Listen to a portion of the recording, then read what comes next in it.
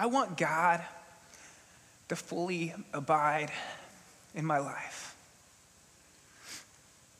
And sometimes there's bigger sins that you have to confess. Sometimes there's smaller sins, but a sin is a sin. And realistically, as sinners, people that step outside of God's will for us, when we step into our own strength, we have the capability, we have a part of the responsibility of having God's blood in our hands, of holding some nails that we might be responsible for, to some extent of what he would even say it means to commit adultery, not even to our spouses, but to the God of this universe. And it's not a fun place to be sometimes. God works in that place, and it's a really fun place to be. But it's not always a fun place to be. But I want God to fully abide in everything that is in me, in my words and my actions. This is small. I'm not going to say that. This isn't small. Yesterday, I have a confession to make to start this off. Yesterday, I posted a picture I took before I went onto the island of Unplugged. Someone called me out. Brent, you had your phone at Unplugged. And I was justifying in my head, I needed it for the car ride over there, which I really did feel like that was responsible. I took the picture before I was on the island, but then I really couldn't justify it because I had forgotten to watch, so I still took my phone onto the island, and I still used it, not for calls or anything. And under the pretense, and I really at the time believed it, of I need to be able to be reached and feel be responsible in that sense. I put it on airplane mode so that for the time I was there, I wasn't really able to be reached. But underneath it and all that justification, there was a sense of that wasn't done in complete faith. If I was really to push myself on it, I did borrow Caleb McCollum's watch for a while. Thank you for that. And I could have asked Dave Smith, is it all right if I just completely have my phone off and turn it off and put it away? And I didn't. And I believe the Bible does say that anything done without faith is sin. And I believe in that moment that I wasn't fully honoring the commitment I asked you to make. And it's small, but I wanted to, instead of trying to justify or work around it, confess to you that I'm sorry that I was disobedient in that moment. And that even in the small things, I don't want you to mistrust us as leaders, but I hope that we will hold fast to our commitments, even in the small things, in the way we do that. And I'm humbled right now because that carried over. I think sin is very tricky in the sense of it seems small, but that carried over into another commitment that I will discuss with my band and God, but was small that I also tweaked and wasn't fully committed to as well. And that's just frustrating. So this is me confessing and just asking for your forgiveness, as I've already put before God, to say that I hope you can trust me as a leader, that when I ask things of you, that I will fully honor and do those as well, and that you can trust that in me as a leader. So, a part of that was someone's like, how many likes did you get in that photo? And I thought it was a really cool photo of Nathan Moss in this cloud and on this pier. And that was a part of the justification was, I don't care about the likes. And I really don't. But there is that sense of someone asked for that photo. I could have just passed it to them, but I posted it online. And there is that kind of call out. And there is just this sense, as a leader, it was a good call out. I hope that people can fully trust you, not only in your big commitments, but in your small commitments, to not try and justify them before people, but to stand completely honorable and free before God. I want to fully abide in him in every decision and every choice and every word that I put out there. This is totally off subject. This is me ranting. But Pulse Day, the first day, went really well. The retreat, did everyone enjoy Unplugged? I thought it was amazing. The first day we had Pulse, I went in afterwards and I got to serve you guys. I got to clean up some of the cups and the papers that were on the ground afterwards. And that's not about me serving, but it's me saying this. As servant leaders on this campus, May it never be again that we leave a place dirtier when we leave than when we came in. May it never be that we're the ones that just expect someone else to clean up and leave trash, put something on the ground. Some may have forgotten, but for those that just put something on the ground and let someone else take care of it, may it be very much the opposite in the way we live, whether it's in a restaurant or whether it's here or whether it's at home. A lot of the things that take an extra minute, making your bed or taking something else for someone else, usually take about 10 to 20 extra seconds. And a lot of the times we don't go out of our ways for that extra 10 to 20 seconds. And I'm not sure it's completely servant-like in the way that Christ intended it or wanted us to be.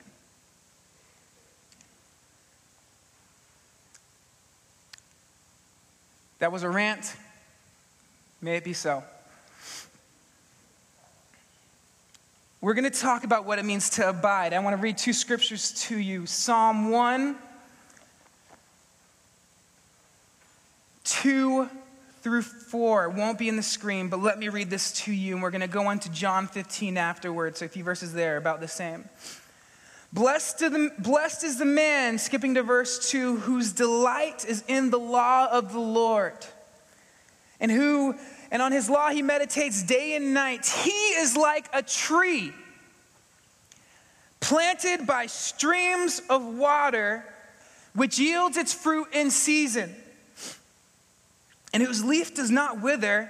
Whatever he does prospers. But not so the wicked.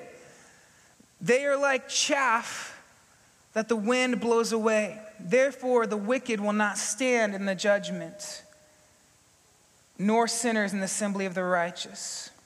For the Lord watches over the way of the righteous, but the way of the wicked will perish. John 15, 1 through 6. And Jesus says, I am the true vine, and my Father is the gardener. He cuts off every branch in me that bears no fruit, while every branch that does bear fruit, he prunes so that it will be even more fruitful. You are already clean.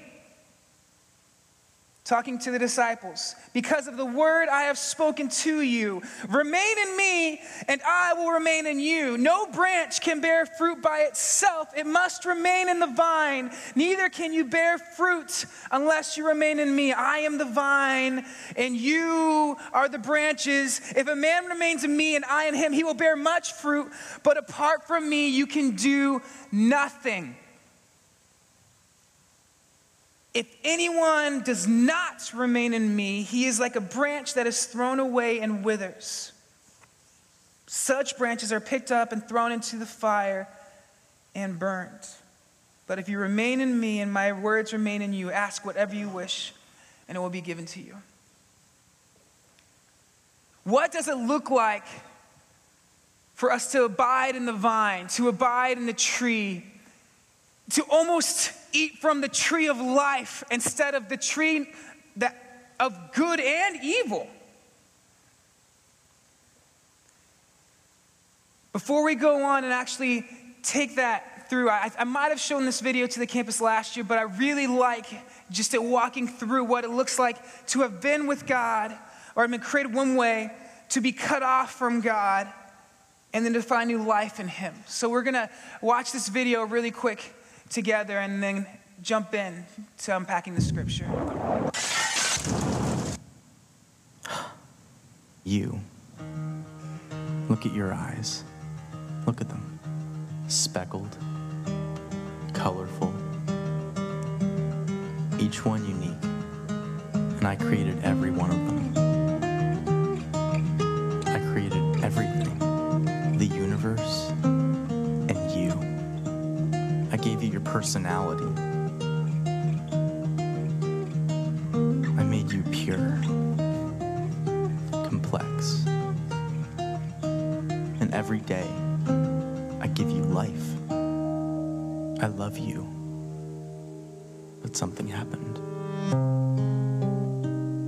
You cheated on me.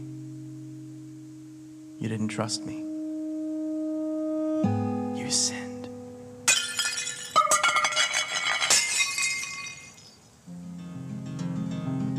You cut yourself off from me. And although you're still alive, you were slowly dying. So you looked for other things.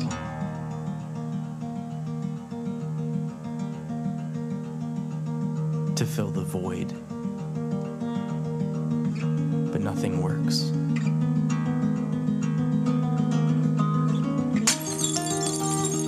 It just kills you faster. And it separates us more and more.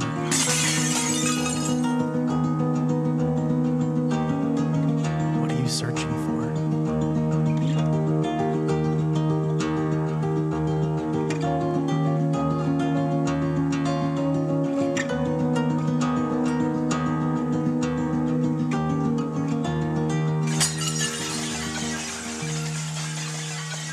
I don't want you to die. I created you, not to be destroyed, but to know me. So I became one of you, a fragile creation. I was tempted, but I never sinned. I came to save you. You have so many sins. And they have a cost. Someone has to die, you or me. So I took on your sin and traded in my life for yours. And I died in your place because I love you. Then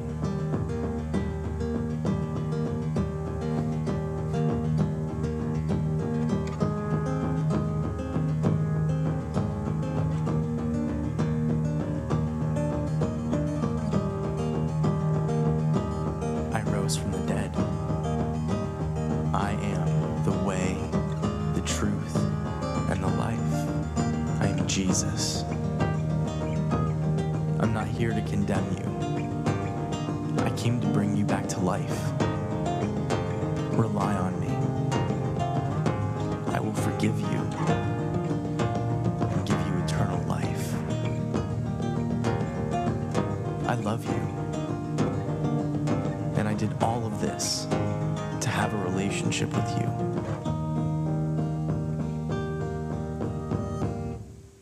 Will you follow me?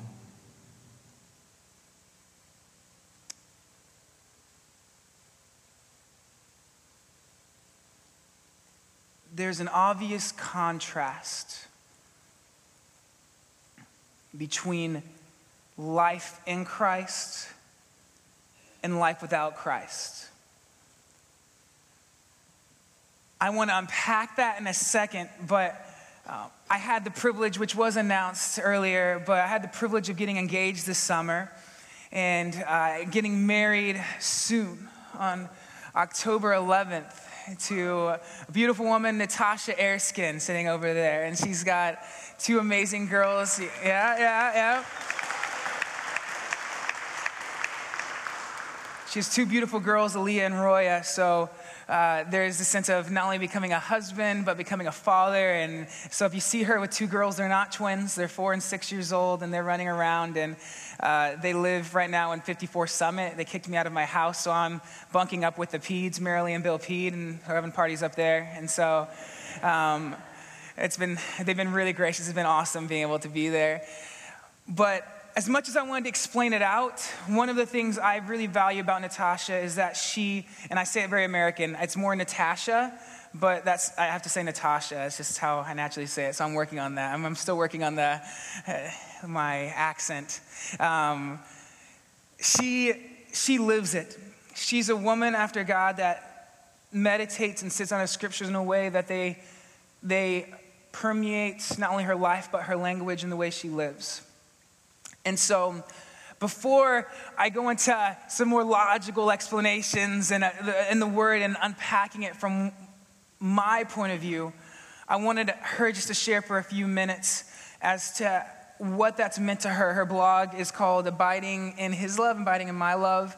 And that's even before the major turn of events in her life. And so she may not go into the story of the last 2 years, but I wanted to ask her just to share for a few minutes, if you don't mind coming up here, what it looks like to live out abiding in His love and what that means for someone like Natasha from her angle. So let's give it up for Natasha.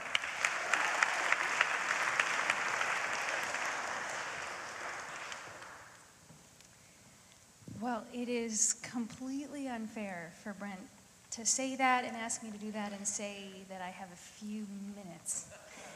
I have no idea where to begin. And I would say that there is no higher goal. There is nothing that could be a higher goal to attain to in your life. And there is nothing that will cost more in your life than to learn the incredible mystery of abiding in Christ. There is such a sense of awe for me in this issue that I very much right now I am even going to take off my shoes.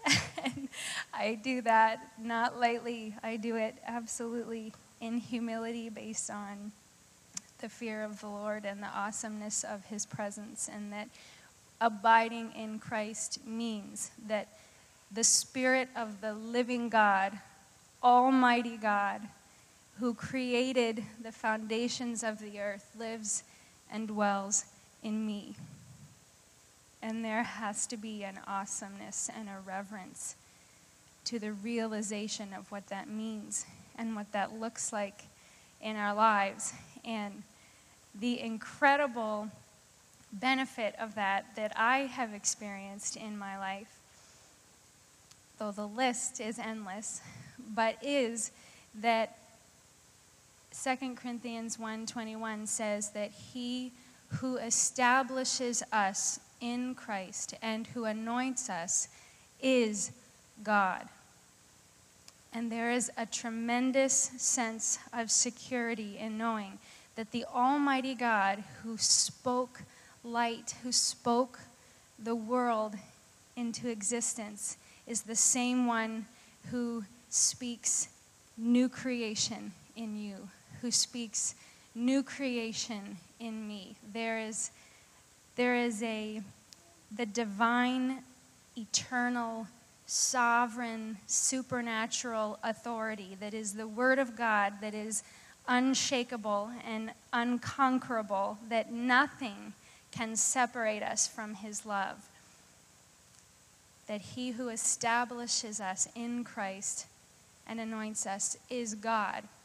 So what that means for me and in my life, that we are earthen vessels, but that we carry this incredible treasure in our earthen vessels, means that in myself, in my life, in my body, I am nothing. I have no good thing. And sometimes we can say that, but sometimes you've got to live life and live through the hard of life to really know how true that is. Sometimes you have to have kids, and you know that that's true. But sometimes you go through experiences and circumstances and challenges in life that add pressure. I'm going to read from 2 Corinthians 4. Let's just bless Emma. You just bless her. I have 2 little girls. They're so awesome, and we want them to be in the presence of God. And bless Emma. We love that.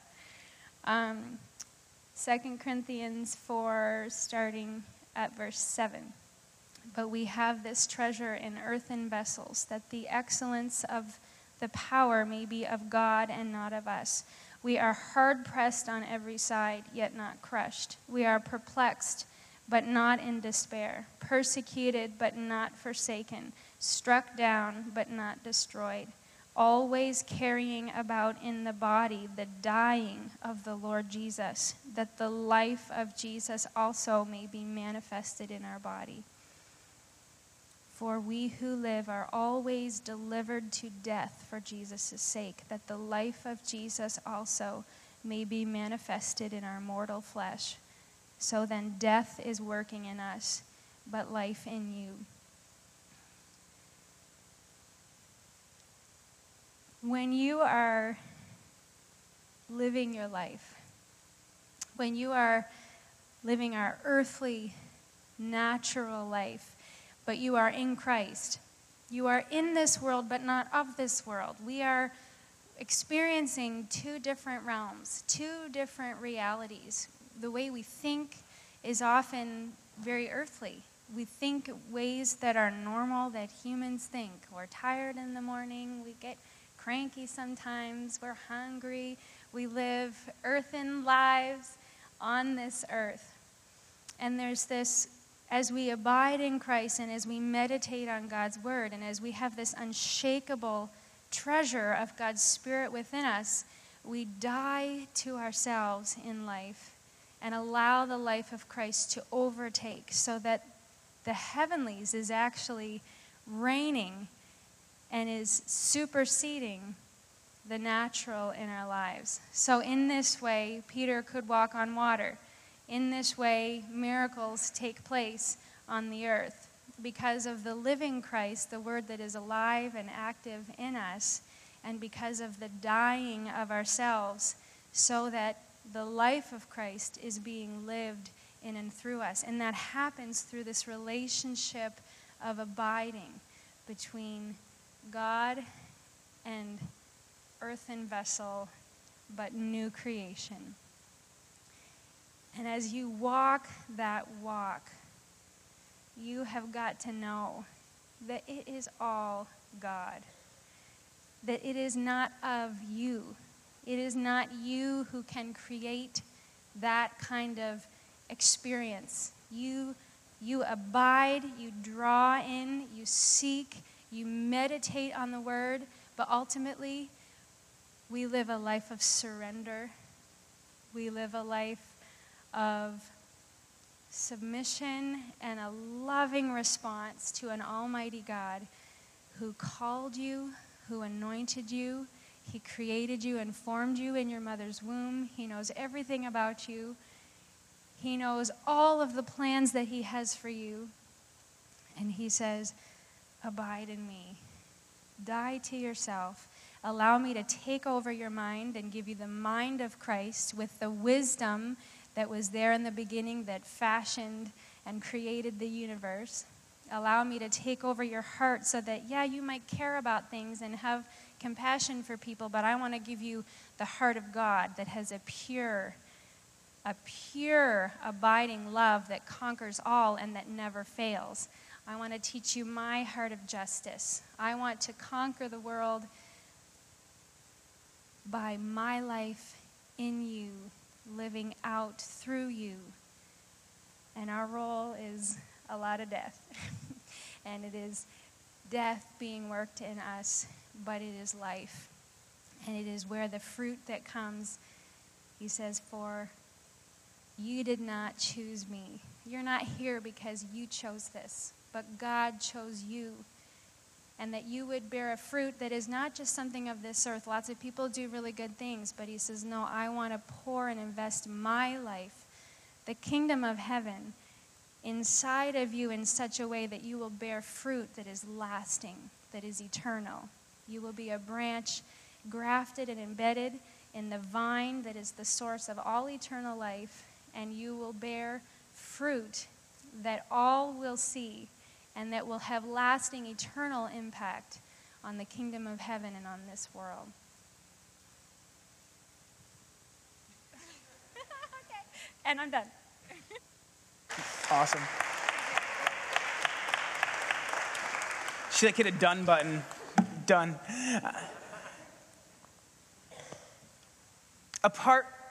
Remain in me and you'll bear much fruit. Apart from me, you can do nothing.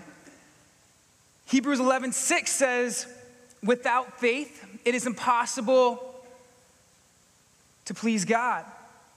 2 Corinthians 15:14 says, if Christ has not been raised from the dead, then our preaching is useless. Without faith, without Christ, there's other verses, without blood sacrifice, without forgiveness, everything we're doing is out of our own efforts. The tree analogy, I love it because I just went and found my branch. This is my branch. Someone was like, "Were you going to give that to Natasha?" You know, and then someone's like, "I wouldn't put it past you." And so I thought about it. But this, it had a flower on it. But okay, with this, is this going to last through a lot of storms and a lot of years? What actually is it good for? Someone's like, "Yeah, like the leaves will fall if I do that. I'll have to pick those up afterwards." Like, it's not going to last very long. What is this good for? Marshmallows, burning is it's good for burning. Is a tree that's green and by the water good for burning? No. Is this going to live ever again or bear a lot of fruit?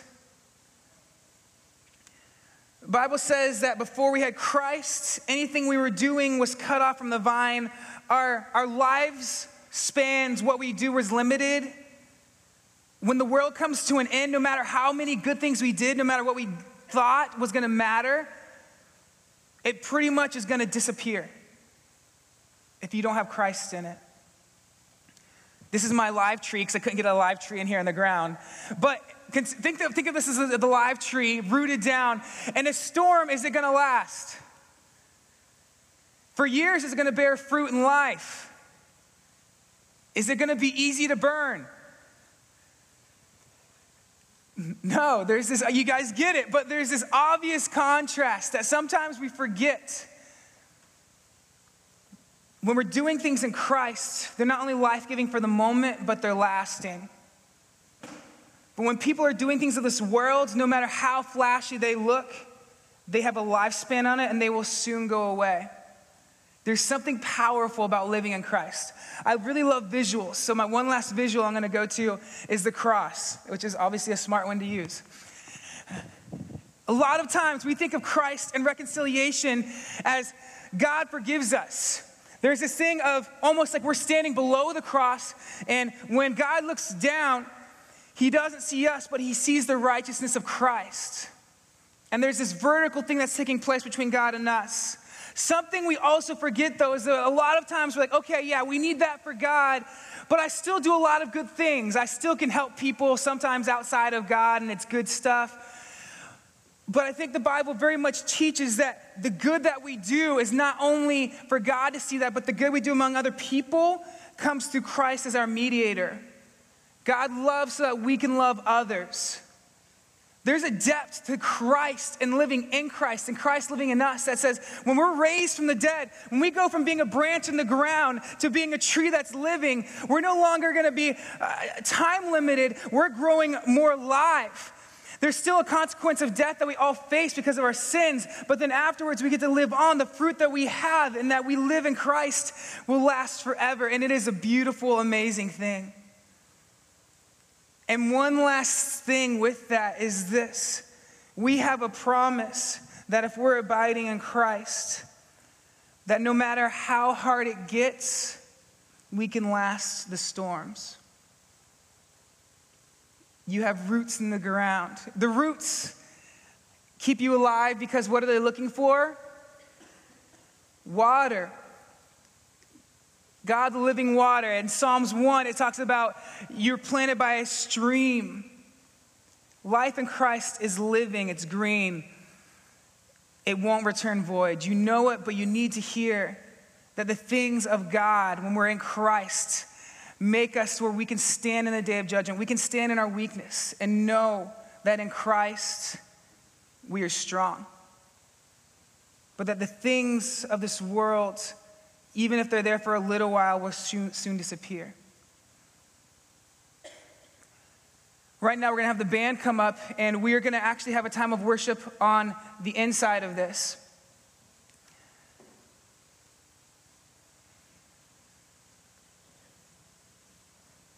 In a week and a half, we're going to be having our first spiritual emphasis week where we have a speaker coming in and have a few night and days. And of chapel and worship at night. And Nick recently, I'm not sure if this is, I liked what he had to say. When we were at Unplugged, Nick Guptill came up to me and he's like, you know what, Brent, I'm not sure if this is true, but you know how it kind of rained and we really wanted to do the Sussex prayer walk and it just didn't really work out yet?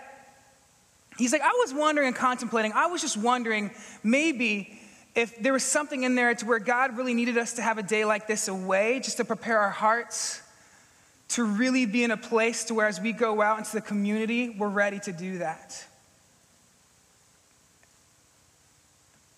And I think he's right. I think that we could have gone out, but I think some of us would have been doing some of our works out of our own efforts and not out of a place of abiding in Christ. We might have been proud of what looked pleasing to the eye or looked helpful, but that also was the tree of knowledge of good and evil that brought death. What does it look like to be doing things out of a tree of life, to be abiding, to be doing things out of Christ's love, fully in that place? God, I pray that over this campus, as we worship together, I pray that we start to take that posture that we are trees planted beside streams of living water. And you say that that's first and foremost abiding in Christ as the vine. Jesus, your word in living format, you are who we abide in as a tree of life.